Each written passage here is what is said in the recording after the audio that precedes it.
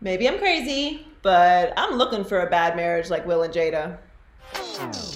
Maybe I'm not. Welcome to Maybe I'm Crazy podcast. I'm Joy Taylor. Thanks so much for joining us this week. Hope you are healthy and well. Going through all this craziness, so thanks for taking time for us. We are going to enter the NBA bubble. Mark Medina, USA Today Sports, is currently quarantined in the NBA bubble in Orlando at Disney, and he is talking to players and coaches, and he talks a little bit about, his experience as a reporter being in the bubble as well. So his testing and all of that. So we'll talk to him in just a few minutes. Make sure you follow him on social media, Instagram at Medina Syracuse, and on Twitter at MarkG_Medina. He'll be having good stuff from the bubble all throughout. We got the Crazy Gang crew. Heller's not with us this week, but we got T with the Culture Report, which we will be talking about Will and Jada. And we'll catch up with Donnie and High Key Loki as well. But let's get started with Mark. All right, very excited. We are entering the NBA bubble. Mark Medina is in the NBA bubble for USA Today.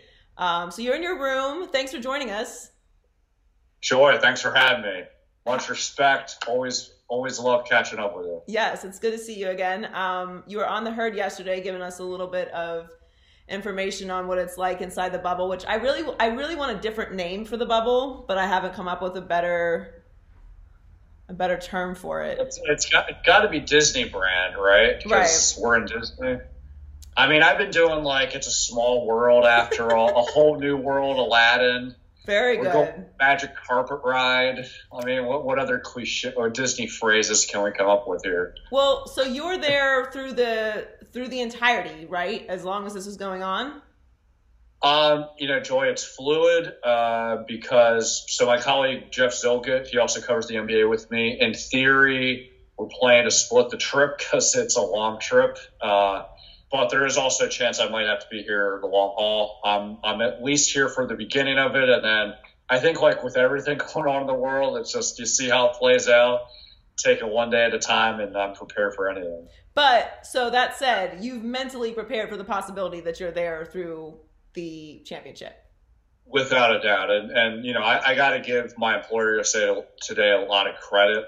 There was zero pressure of feeling like you're obligated to go. I mean, they're obviously sensitive to health, to any personal obligation, just being there the whole time. And look, there's no such thing as anything risk-free. The NBA has kind of characterized this as the best of bad options. But for me, I've been taking it seriously. It's all real. You got to wear masks. You got to respect social distancing rules. But I felt as long as I'm there, I'm almost in a safer environment than anywhere else because I'm getting tested every day. I'm quarantined for a week. Once I'm out of quarantine, I can't really go anywhere much except for the practice facility and games. And so I think if a worst case scenario happens, I would be under the best supervision because there's a lot of health officials here, and I'm going to be tested every day. So yeah, you're kind of in the safest place in the world to be in right now.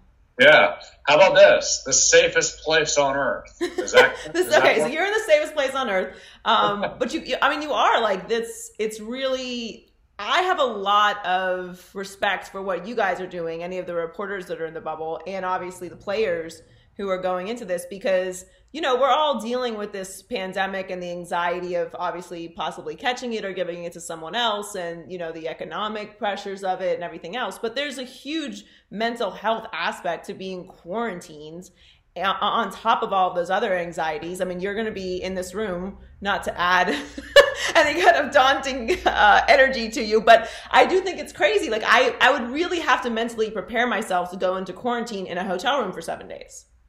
Yeah, no, it's a very real issue. And thankfully for me, I mean, look, everyone's been going through different struggles during this pandemic. So it's not every day is great.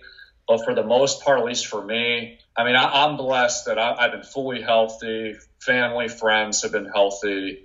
I'm still working, got a full-time job. So that certainly helps. But on top of that, I've tried over the years, even before the pandemic, to do a lot of things that kind of help with mental strength and just getting through things. So just exercising regularly, dieting, just meditation, Christian faith, all that good stuff, being grateful for the good in the world.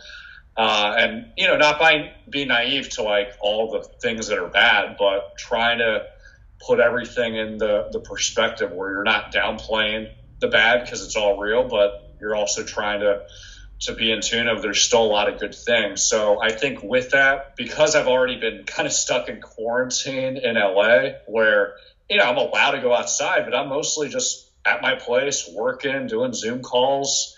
This transition's been fairly seamless. Like the only difference is I can't go outside of my room. Like I am on the whims of the NBA folks delivering the meals, and that's been a little bit of an inconvenience because of the timing. But, as I was telling Colin and you the other day, like those things almost don't matter because we're in a pandemic and the inconveniences, that's just a theme we're all going through. And I've found, at least for me, is like if you just plow through those inconveniences, like somehow it all kind of sorts out and you got through that day and that's a win and you move on to the next one. So, so far so good, but you just don't know how this is all going to play out. It's unprecedented. It is. And for the players too, they're all obviously dealing with everything that you're dealing with as well, but they have a little more flexibility to go to practice and they have some activities and stuff that the NBA has set up. I think for as far as like, the players being able to be mentally locked in, I think for the first, basically until it gets to the first round of the playoffs, it's not going to be easy, but at least it's going to be like, this is a different experience. We're all going through this together. We want to get back in shape. So we're focusing on actually being able to play basketball again. And, they have been quarantined with their families or whoever for a couple months now. So it's kind of a nice break to get into something different and get back to playing basketball. Is that kind of the energy that you're feeling from the people that you've talked to there?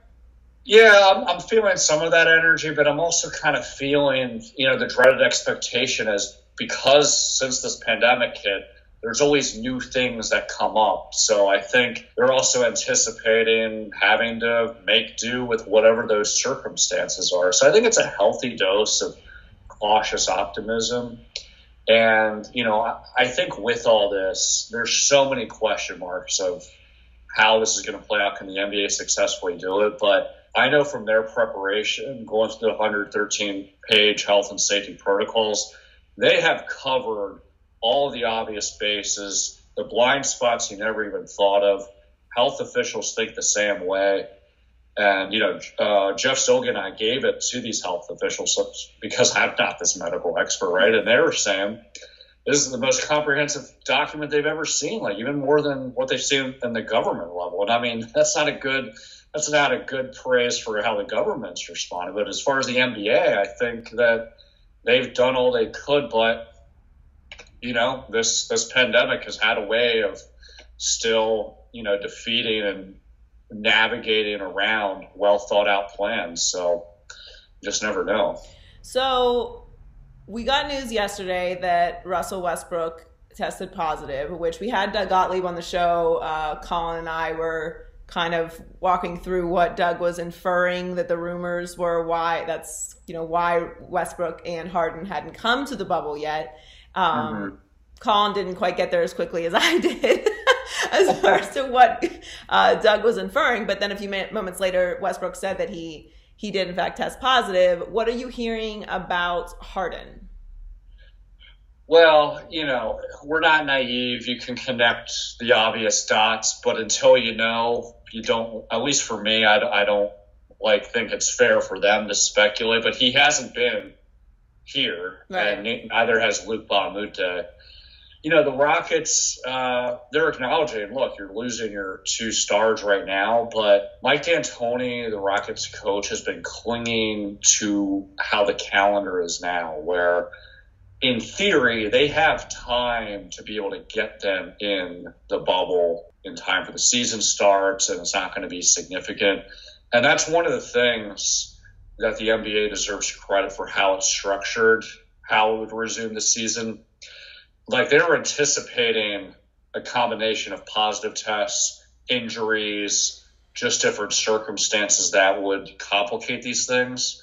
And so that's why they had testing start June 23rd, that first round. So in theory, for anyone test positive, they have that opportunity to join the team to go to Orlando. And for the ones that still aren't out of quarantine, they stay put so they're not compromising the bubble in Orlando. That's in Russell Westbrook's case, right? Like, he's tested positive, wish him all the best, but he hasn't compromised that side because he didn't fly to Orlando. Now, Right.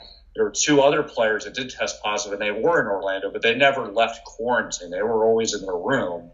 So they're going back. So I think you could make the argument that as much as you don't want these situations to happen, it has also showed that the NBA system has worked, right? So I think for when we're breaking down with basketball, I'm very mixed on it. It hurts the Rockets, no doubt, but to what extent? I think that they're going to be back in time for the season, but even though both of those players are very well conditioned, you're losing 5-on-5, and that it does not – you can't replicate that even if you're being in good condition, right? But I think the reality is other teams are going through this as well, that I think it's a rough analogy, but you almost have to look at every team's depth chart right now like the stock market. Like, it's going to be erratic for better and for worse every single day. And so to get into these definitive conclusions, it's hard. Now, that being said, where I will draw the line is once the season starts, then these depth charts will matter. And if there is a significant injury with a star player, then that changes the dynamic. But when you're having an injury like to Rajon Rondo or anyone else, there's still time for them to make up ground. And there's also awareness that you don't wish this on anyone, but other teams are going through other stuff too. So it kind of cancels itself out to some degree. So that being said, I've maintained that I'm picking the Clippers because I picked the Clippers at the beginning of the season. And I do think that they have a great deal of depth this year. Yeah. I think it's impossible to predict who will win this championship because there's so many factors. Now, hypothetically, right, everyone stays healthy and there's no mid-season or beginning of the finals positive test that, wrecks everything, which is what we're all hoping for. Hypothetically, I think we can look at this championship. Obviously, it's going to be different, but it's not going to be something where, like, it's an asterisk type of season. Because then we're still evaluating all these teams, all dealing with the same situation and coming back with mostly the same players that they had before the season ended. Obviously, Avery Bradley and, Rondo exceptions. But if a team like that we weren't expecting, right, wins a championship this year because there's a multitude of those kind of circumstances affecting the best teams, the Clippers, the Lakers, the Celtics, the Bucks, will we look at this season differently? Will we look at this championship differently? Yeah, Joy, you hit a very good distinction because I'm in the camp that right now, whoever wins the championship shouldn't get an asterisk. It's an explanation point because there's so many challenges. But if there is a situation where, like, a team, their starting lineup, heaven forbid, or there's a multitude of players that either get hurt or a positive test, that changes everything. Now, if it's kind of even across the board, hey, there's some injuries here, there's some tests there, it's almost this feeling like, hey, we're all in this together. Right. So I think you do draw a line there, and no doubt the team, you hesitate to put this in the universe because this is people's health, but like if that worst case scenario happens for a team, right, no doubt they are going to be having this, well, what if, and this isn't fair.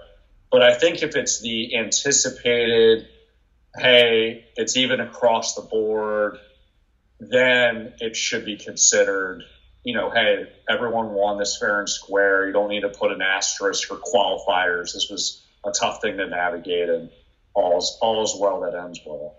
So Colin and I were having this discussion earlier, and I don't know how to feel about it because I don't know everyone's situation. So I will only speak for myself, right?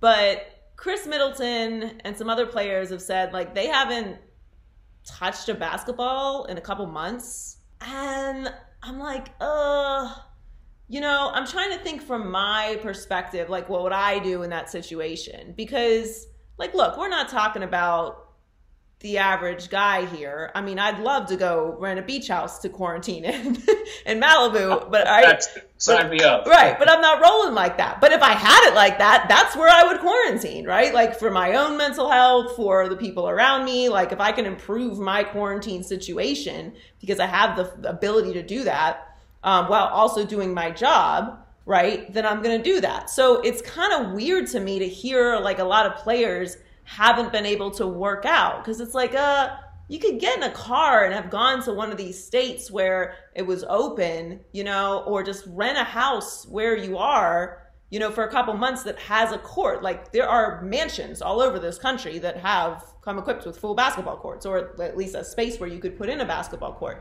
So it does seem kind of weird to me that some of these guys haven't touched a basketball. Are they exaggerating, or am I being judgy?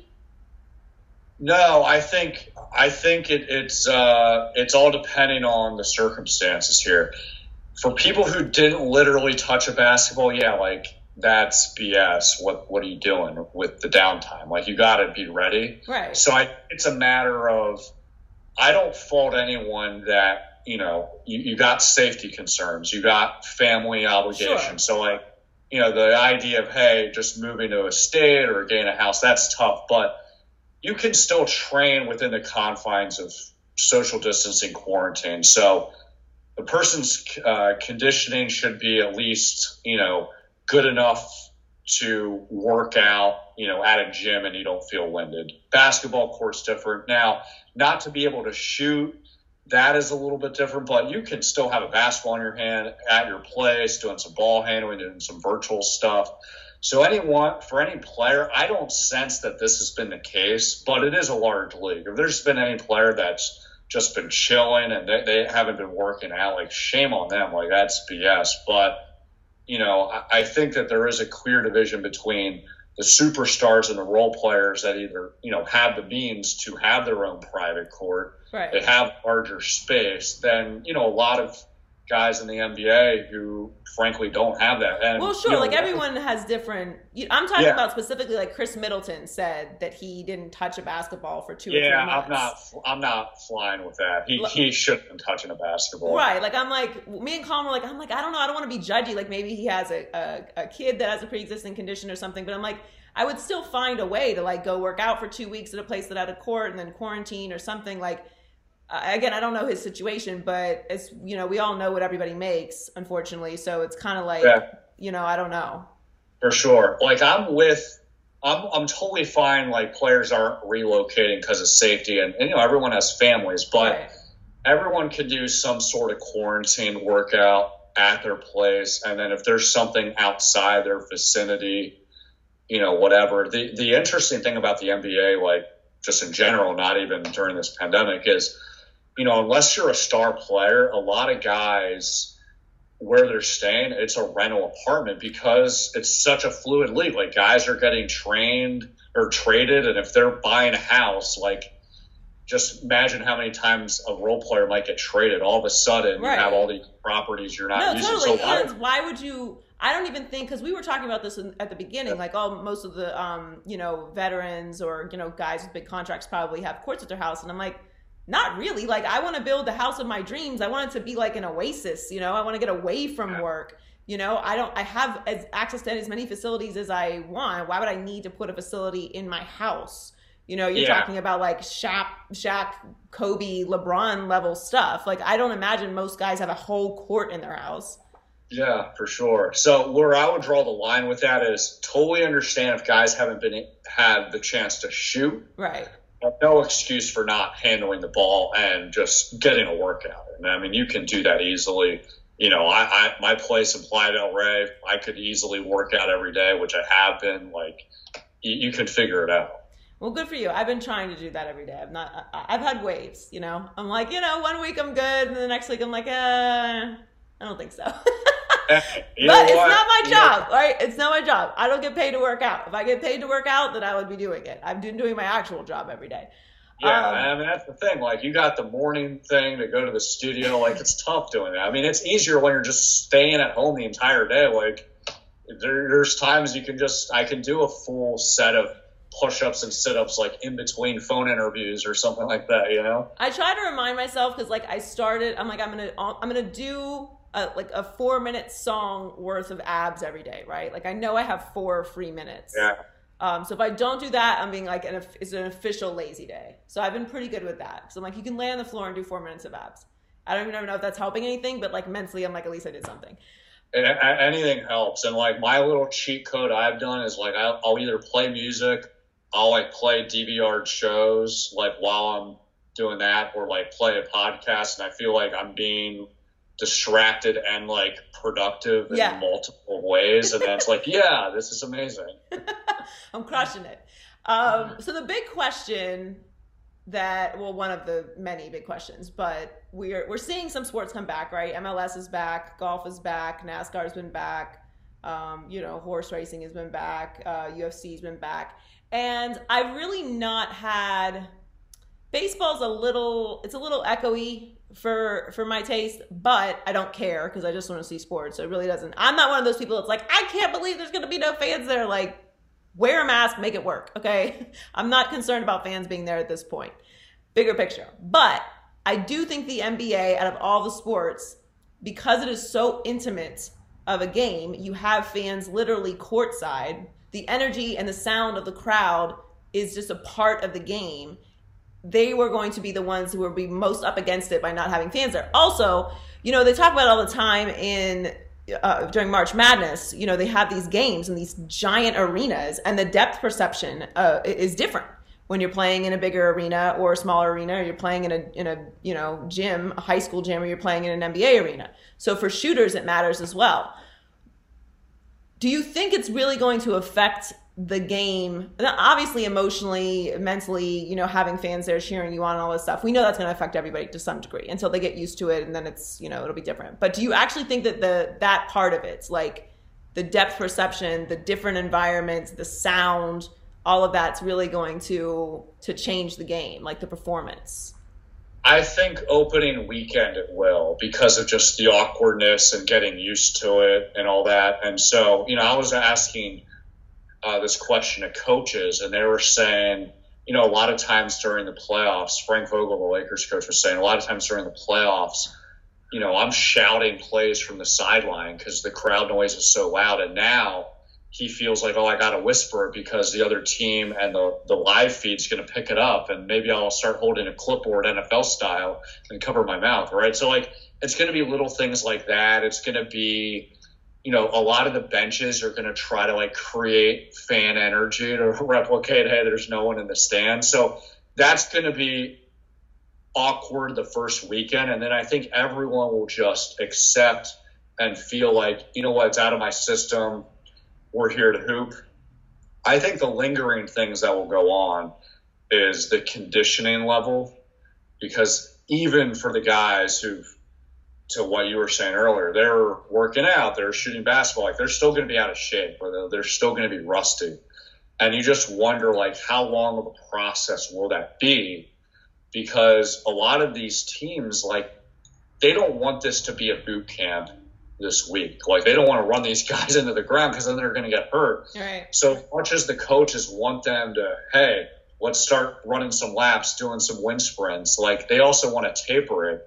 So it's going to be this like gradual process where, guys are going to be fatigued, and, some guys will have some knick-knacked injuries. So there's going to be new lineup combinations. It's just going to be kind of messy, but I'm of the opinion that because of where we're at in the state of the world, and, for NBA fans in particular, they haven't seen a game, I think that they will appreciate that there's at least a product on the floor, as long as the teams are trying. Like, it's almost like this respectful feeling that, everyone's having their own sort of hardships, but we're in this together. And as long as you're just trying to plow through, that's all that matters. I think the danger is if for the teams that suddenly become mathematically eliminated, will they just start not giving a damn and not playing at all? And then that's where there's this slippery slope of the product just looks really bad. Yeah. I don't anticipate that there'll be a point where players will just stop trying, because they haven't played in so long. Yeah, and, that's a good point. I personally like you, I've never stopped working. So, which I'm super grateful for, because I know a lot of people that haven't been working. And it's just, if it was taken away from me for a couple months, like, I wouldn't care if I had to work every day. You know, I just would, I would rather burn myself out on it, even if like no one was hearing it, in which case like someone's mathematically eliminated, just to stay sharp for next year. But we'll see. There's a lot of stuff up in the air. Thanks so much for taking the time today. I really appreciate it. I hope that you stay safe, and honestly, like, you're a part of history. So, you know, you're definitely going to be in some documentaries like 10 years from now. So that's cool. You know, like you're in the bubble. So you're a part of it now. Man, you're clairvoyant here. We got to save this footage for the documentary of your prediction here. But I'll take it, Joy, and it's much respect for your work that you do with Colin, but just, you know, you giving a really good voice with what's going on in the world, with, you know, all the efforts that the NBA and everyone else is trying to do to address racism and everything going on. So much respect for you being a well-needed voice in that conversation. Thank you. I really appreciate that. Well, stay safe. Try to have some fun. Maybe pick up a new show. I never made it all the way through The Wire, so I'm doing that right now. Nice. I love that show. The show I picked up during this time, real quick, I got through all 3 seasons of Ozark. I absolutely loved it. Excellent. Mean, it was a lot of WTF moments, if you know what I mean, but in a good way. Ozark is so good. Did you watch True Detective? I did not. I did. Oh my God, what a blessing I'm giving you. Okay, True Detective, season 1. Me new things to watch. I did Ozark. I did Tiger King because, I mean, everyone was doing it. That seems like a year ago. I know. That was like early pandemic where it didn't seem like it would be this bad, but here we are. Oh my God. Listen, True Detective season 1, it's really dark. So I'm warning you now. It's dark content. But Matthew McConaughey, Woody Harrelson, performance of a lifetime. Matthew McConaughey just lives his life as the character in True Detective now. Oh, nice. I don't think he's ever gotten out of character, but don't bother with any of the other seasons. Season 1 is the best ever. You'll love it, and it's 8 episodes, so easy. I'll mark it down on the to-do list. Yeah, let me know what you think. But thank you so much. We'll talk soon. Be well. Thanks. What's up, Donnie? What's going on high key, low key this week? What's up? High key, Cam Newton recently addressed the elephant in the room, the challenge of replacing the GOAT in New England. But he does acknowledge that the Pats are getting a ticked off dog at quarterback. Low-key, Cam would have made an all-time great zoologist. He's got animal references for days. He just keeps them coming out of his back pocket, out of his front pocket. It's awesome. He is. And they're all very timely and relevant too, right? Yeah, exactly. I love this side of Cam Newton. I love that he's sticking with his original style. You know, he's at the round table with the hat and the flair and, the wine. And then he's also keeping it real. Replacing Tom Brady is, I mean, we've been talking about this for years. Who wants to be the guy to replace Tom Brady? But the reality is, I don't really look at this situation that way. Now, the Jarrett Stidham situation was okay, you got to replace Tom Brady. Here. Everyone keeps talking about how great you are and how you know the system and what a good teammate you are. And you're pitching us on this idea that you're really this sleeper that none of us know about. And you're going to come out here and continue the legacy of the New England Patriots. But nobody really believed that. But I don't look at the Cam Newton situation that way. Cam Newton to me it's not a long-term situation in New England, right? So, I mean, if it ends up being that great. But I'm really just looking forward to a very interesting, engaging season, and I hope he does well so then he ends up getting an opportunity for a longer contract somewhere else. It's just a bridge season situation to me, Cam Newton in New England. That's why I don't necessarily look at him as replacing Tom Brady. I don't know that Patriots fans are looking at it that way because I don't think they look at it as a long-term situation. I don't know if Bill Belichick is looking at it as a long-term situation. If they had signed him to a 3-year deal, I'd be okay, that's more of a commitment. Yeah. They have committed to you. You are next man up, but it doesn't really feel that way to me. So I understand where he's coming from. But I don't look at it like that. Now the whole dog like ready to go thing, that I do agree with. And I think he's going to the perfect place for that, because New England peddles that propaganda throughout the building all day, every day anyway, that everyone's against New England and everyone's doubting them. And this year they certainly are. Yeah, there's a lot more truth to that than usual. Yeah, and they're bringing in the quarterback that people are the most skeptical about in the league. So I'm looking forward to it. I've been Team Cam all the way, so it's going to be a very conflicting season for me, but I'm just very interested to see what happens. And I think we're going to see a different Cam, because this is a different Cam. Cam's coming from a place where he doesn't have great expectations on him. In fact, everyone expects him to fail. He's coming from a place where he's been turned down by the entire league, where he's been let go by the Panthers. And he is now in a situation where he has to prove himself, as opposed to coming in as the number 1 overall pick, national champion, Heisman. So This is a new space for him. I really want to see what he does with it. And I think they're going to be a lot better, and he's going to be a lot better than people are expecting. Can't wait. All right, high key. Dana White is one step closer to living his dream as a martial arts movie villain. Low key, we love it. UFC 251 on Fight Island was a success. Let's keep it coming. It was awesome. I was really looking forward to it. I tweeted support of Masvidal. I had not seen the Trump mask, or I probably would have not gone in that direction, even though he's a 305 guy.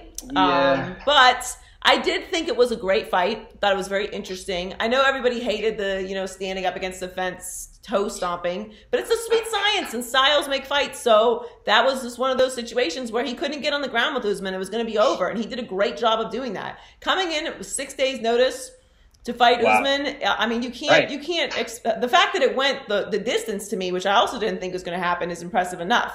Obviously, Usman won that fight. And really, I noticed something. Anytime you see a fighter who's kind of losing, start smiling, you know it's a wrap.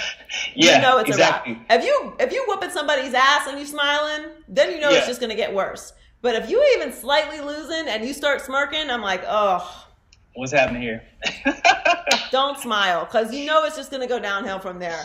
I didn't think it was a bad fight. I enjoyed it. I thought the whole card was great. The Jose Aldo fight was really hard to watch towards the end. I mean, I thought that the ref was going to call it, but he's Jose Aldo, so they wanted to give him a little more time. He was technically protecting himself, I guess, but it just got a little rough there at the end. But kudos to Dana White. He didn't listen to anybody. He had no time for your nonsense, and he's been killing it. They've been doing a really great job of testing guys, getting them out of there if they test positive, bringing fighters in that are safe, and continuing the sport, managing it through a pandemic, and putting on a great product without crowds, which I don't think has affected the product in any way. I mean, obviously we all want fans to be at sporting events, but we don't need it for the television product. It just is not, it's not bothered me at all not to have crowd sounds, a crowd reaction. The walkouts to the ring or the octagon haven't changed for me.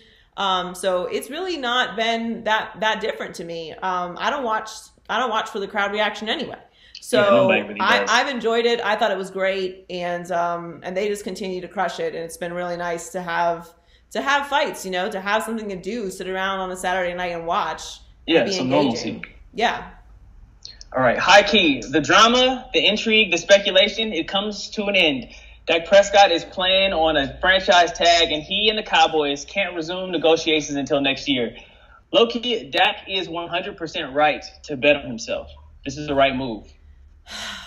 Low-key, no, he's not right to bet on himself. He's gonna get a guaranteed $31 million this year, as we know, because he's on the franchise tag. I kind of cannot believe that the Cowboys are allowing this to happen. Now, the report from Clarence Hill is that they haven't negotiated since March, and I just don't know if that's on the Cowboys or if that's on Dak. But look, we're in a pandemic right now. Peter Schrager made a really good point on The Herd today. We're in a pandemic. Would you take a 10-year deal from an employer right now if you're in a situation where you're the quarterback of the Cowboys for the next 10 years? I might take that. If I make, end up making $10 million less than the next guy or whatever, but I've got security for the next 10 years where the cap is most certainly going to go down. I think I'm signing that contract. I'll take a 4-year contract. Like, you have to look at the economics and the situation. I don't know if he's going to get a bigger contract than what was already offered to him. And like before, pre-pandemic, like, okay, cool, like get as much money as you can. But and listen, I'm all for guys getting paid. Like, it's not coming out of my pocket. It doesn't matter to me. You know what I'm saying? And he's been playing on a 4th-round rookie contract. He deserves his money. But you also have to be smart in how you manage the future. And right now, we are in unprecedented times. So I don't know that there are going to be any more bigger deals coming up. I don't know what's going to happen next year with the cap. We're all anticipating it's going to go down because they're going to lose revenue from not having fans in the stands. So I really don't know. I don't know how I'm supposed to feel about this. I don't think it's good for Dak. I don't like playing on franchise tags. If you're a quarterback, so much can happen. God forbid there's an injury situation or something else. And then, you may not have another opportunity for that 4-year deal. And the market for quarterbacks is saturated right now. It's not like it's been in the years past where everybody needs a quarterback and people are going to be, crawling over each other to sign you to a multiple year deal. So I don't know that it was the right move for Dak, honestly. I guess we're going to see how it plays out. I hope he does still get his money, but I just also hope that he's reasonable about it. Like, everybody's not going to get the Mahomes contract. We know that. But if you look at what it does for your career, your like mental health, your emotional health, to just take money off of the table, and you're in a stable situation. I mean, like, that security. You're with the Dallas Cowboys. You know what I'm saying? Like, it's not like you're with the Jags or, the Browns. You know what I'm saying? Like, you're with an organization that, while they haven't won a Super Bowl in a very long time, have been, in the playoff conversation, and they still are America's team and the #1 sports franchise in the world. Like, there is some value to that. So I don't know. I really don't know how this is going to go long term for Dak. I'm just looking at it from a Kirk Cousins perspective is all. I feel like Kirk Cousins was quoted as saying, don't be afraid of the franchise tag. He's a man who has laid out something of a blueprint for an alternative route to getting paid. So I'm open to the idea of Dak doing a Kirk Cousins kind of a thing, but one-upping him. I'm with you there. Like, Kirk Cousins knows how to make money. If nothing else, that man can make some money now. And he took lots of money from Washington, who's now in a very bad quarterback situation. So it did not work out well for them. I don't think that Dwayne Haskins is the guy. So, I mean, even if he doesn't end up being the guy this year, for the last couple of years, it certainly hasn't worked out for them. So I'm with you there, but I just think pandemic's changed everything. I don't know if that money's going to be there. That's a good point. Nothing's guaranteed. Yep. Hi, T. What's in the Culture Report this week? Hey, Joy. Girl, it's still early in the week and I'm already over it. Naya Rivera's body was found in Lake Peru on Monday, and it's such a tragedy. She was missing for 5 days, and I think like everyone, including myself, just praying for her to be found alive. But I just can't imagine like what her son was feeling in that moment. I guess it was reported that they went swimming together, and then when she helped him into the boat, he like saw her disappear under the surface of the water. So him only being 4 years old, I can't imagine how he felt in that moment. And now he has to grow up without a mother. And my heart like hurts for him and her family. It's a tragedy. Yeah, it's been a really rough week, and that's just a devastating story. And then, of course, she had such a major role on such a popular show in Glee. And, and there's been a lot of tragedies surrounding that show as well. But yeah, my heart just goes out to her family, her sister Nikayla and her brother. Seeing the picture of her mother on the dock with her hands open, like it's just heartbreaking. It's really sad. So definitely, praying for her and her family and friends. It's been an awful, awful year. Girl, it has. And I feel like it just keeps getting worse. I mean, John Travolta, he posted on Instagram that his wife, Kelly Preston, died on Monday, and she was only 57, and she passed away from a 2-year battle of breast cancer. And I'm like, this is so sad. And, I remember my first memory of her was in Jack Frost. I loved that movie as a kid. And so when I saw that, I was like, oh, my heart hurt. And then I remember a few years ago that it was probably like 10 years ago now, but their son, Jet, I think he was like 16 or something when he had died. And so now I'm like, she leaves behind her daughter, who can't be no older than like 20. And I know their son, I think his name is Benjamin. Yeah, Benjamin. He's like 9. So it's just heartbreaking. I'm like, what is happening? Yeah, it's a lot of tragedy. And a lot of people didn't know, I didn't know that she was even battling breast cancer. She's definitely a Hollywood sweetheart. So, you know, prayers to her family also. Just really sad news. Yeah, no, absolutely. Well, on a more positive note, Javicia Leslie has been cast as a new Batwoman. That's huge. You know, this gorgeous woman is the first Black actress to play the iconic role of Batwoman on television. And I'm excited. This was long overdue. This is the type of change I like to see, more Black women in leadership roles.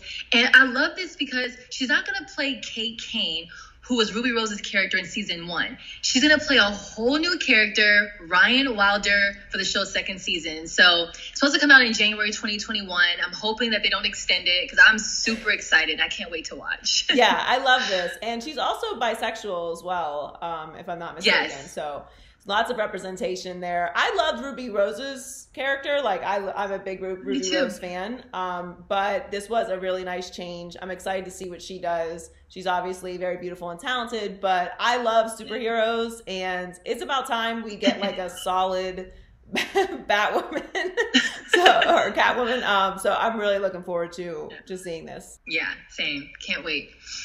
All right, so talk of the week. Jada in August. So Jada Pinkett brought herself to the Red Table Talk, confirmed her relationship with August, as we know. And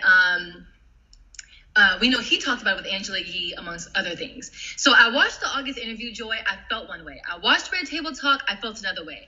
And I do see how people can have different perspectives based off of, I guess, where you are in your life and what you've been through. Because from August's standpoint, I could see people saying it's a publicity stunt because of the album dropping. But you can also hear the pain in his voice when he's talking about all the things he's gone through with the health issues, losing his sister, raising her kids. And it's like, I'm conflicted, Joy, because we tell men to express themselves. And when they do, they're ridiculed. And we can't put a time limit on people's healing. But then from Jada's standpoint, I can see why people are saying she preyed on him when he was broken. But what if she and Will thought they were done? You know, being broken doesn't have an age limit attachment. If there's 2 broken people, we all know that they can't heal each other. So Jada not telling people about this, I think that's her choice. You know, this doesn't discredit her for starting the Red Table Talk, because I think people give advice based on what they've experienced. So if you don't go through anything, you can't talk about it. But I will say, Joy, that there's definitely a double standard. People are so caught up in the word entanglement. Like, if the roles were reversed, this was an older man and younger woman, Joy, people would be outraged. They would be outraged. I mean, he is illegal. Yeah. He is how old? 20 years old? He's 27. I'm sorry, 27. So this happened when he was He's 27. This happened when he was what? Girl, like 4 years ago. Okay, so he was 24, maybe 23 years old. Yeah, he's not a baby, okay? I mean, if we're talking about an 18, 19-year-old kid, okay. But 23, 24 years old, like, you are of age to make a decision like this. Now, granted, I understand he was going through some things, so I see why, you know, the age mixed with his struggles could lend people to think that Jada was preying on him. But I don't look at it as a preying situation. Like, people can trauma bond. She is going through something. He is going through something. Now, look, is she older? Does she have more experience? Does she have more money?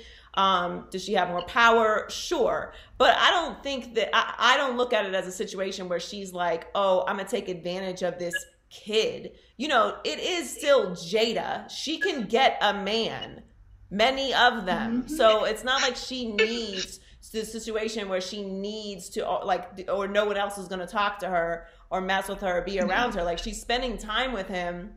They're going through something. She's helping him through that. Maybe he's helping her, and that's how the entanglement happens. So I'm not judging. Yeah. I'm not judging either side when it comes to why they got involved with each other. Like, right. Will and Jada made it very clear they thought they were no longer going to be together. Now, I've been married and divorced and engaged, so I know what the intricacy and the pressures of these situations can put on people. And when you choose to separate, you're like, sometimes there's a separation. It's like, okay, we're technically separated, but we ain't together. Like, we're not living together. We don't speak. we are in the process of a divorce. We're not together. Like, technically, am I still legally married? Yes, but we are not, that is not happening. Like, that person doesn't even exist in my world. Now, we don't know if that's the point where they got or where they were at that time, but they made it very clear, like, they've already even talked about this. So them having to come to the table to talk about it was, as Will said, Black Twitter's made it their business. Like, people are talking about it, so we have to address it because we're public figures, and that's part of the deal. Like, that's part of the trade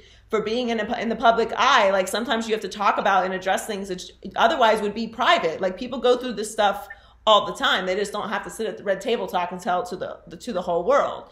And I don't look at it as a toxic relationship with Will and Jada either, because they've been together, like they said, for 27 years. It's real cute and easy to say that you want somebody who's just going to be blindly faithful to you for your entire life. And like, yes, that's wonderful. And that's what everyone wants, right? But life changes and things happen, and you with the same person for 27 years, you're going to go through some shit. And it's not always just about other people. It can be money issues. It can be health issues. It can be family issues. It can be job issues. It can be self-esteem issues, mental health issues. There's all kinds of stuff that you go through. Think about what you've been through yourself just in the last 10 years. Now pair it with another person and what they could possibly be going through for the last 10 years. So to say just a blanket statement that they don't have a good relationship, I'm sorry. I look at it as the complete opposite. It's sad that August's feelings are hurt, and I understand that, and I have sympathy for him because it's hard to go through a breakup regardless of whether she's in a relationship or not. That wasn't the case when they, the entanglement started. You know what I'm saying? We don't know what the arrangement was with Will and Jada when their separation came out. And obviously you could see that like Will was hurt by it, but they've already talked about it. Communication, being able to look across from somebody that's your family and tell them and talk about something that clearly hurt them and explain yourself, that's very difficult to do. Most people are not honest with themselves, let alone out loud to another person, let alone publicly to the whole world. So do I think it lacked a little bit of sympathy for August? Yes, I do. But I also think like we all go through breakups and people get dumped and it's really hard, and we can all sympathize because we've all been there. I just think it was a situation that happens, and like when feelings get involved, stuff can go bad. But I don't think anyone took advantage of anybody. And as far as their relationship goes, shoot, I hope I end up in a relationship with someone for 27 years that can forgive me for something like that. That's a great relationship. That's real shit. Yeah, and if you think about it too, I mean, I watched the August interview. He only talked about it for a little bit, and then on the Red Table Talk, they talked for like 10 minutes. So it's like we don't really know how deep it was. We only got like a snippet of what it actually was. So if you were to say things like, "Oh, she preyed on him," it's like, I can see why you could say that if you've been preyed on before, because you're speaking from probably your experience or what you know. But, right, like, but he's that not may a not necessarily baby. be the case. He was not a child. Right. He was right. He was legal. He was very legal. Like I said, he was in his mid-20s. Yeah. I understand she's much older, but people get with people who are older than them all the time.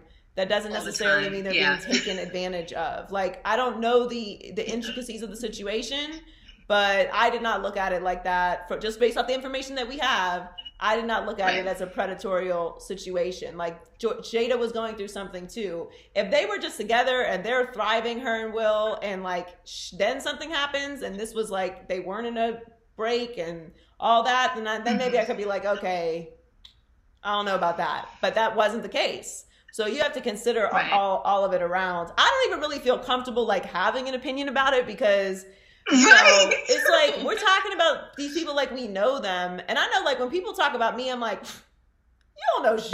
Like, you don't have any idea what actually happened at all. Like, not even in the slightest. So, and like people, people will have whole conversations about you off of one small piece of information as if like they know you and they've been with you shooting in the gym, and they're not. So I always feel weird having these like deep convicted feelings, but we're talking about this all together based off, what we know. And that's just how I feel. Like relationships, I think we get this idea, especially our generation, that relationships are supposed to be like this, what we plan for them to be. And like, they should be 100% this. And, I want this. And if it ain't like this, it ain't for me. If he doesn't cry when I walk down the aisle, it ain't for me. And like all these, or if he doesn't get him with this ring or this attitude or whatever, and it's like, You don't really want a relationship. You want an idea. And real relationships are hard. And even if you love the person, they're hard. And you talk to anybody who's been in a really long relationship, they will tell you, like, there's been times where I literally hated them.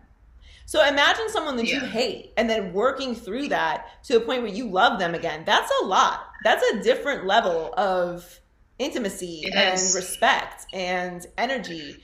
And we're quick to quit on stuff.